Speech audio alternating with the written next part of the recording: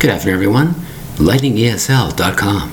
Today's word is trousers. Trousers. Spelled T-R-O-U-S-E-R-S. Now, trousers, two distinct syllables. The word trousers is the old style of word that we used to say trousers, or now we call a pair of pants. It's trousers. Loose forming garments that you'd wear over your legs. They're called trousers. Usually the lower part of your body. All different styles, all different fabrics, all different designs. Now they call them a pair of pants. We don't call them trousers anymore. Trousers, our method of the word trousers, is going back to 1930s, 1940s, 1950s. And then 50s into 1960s, now they're called a pair of pants. They're also called slacks, S-L-A-C-K.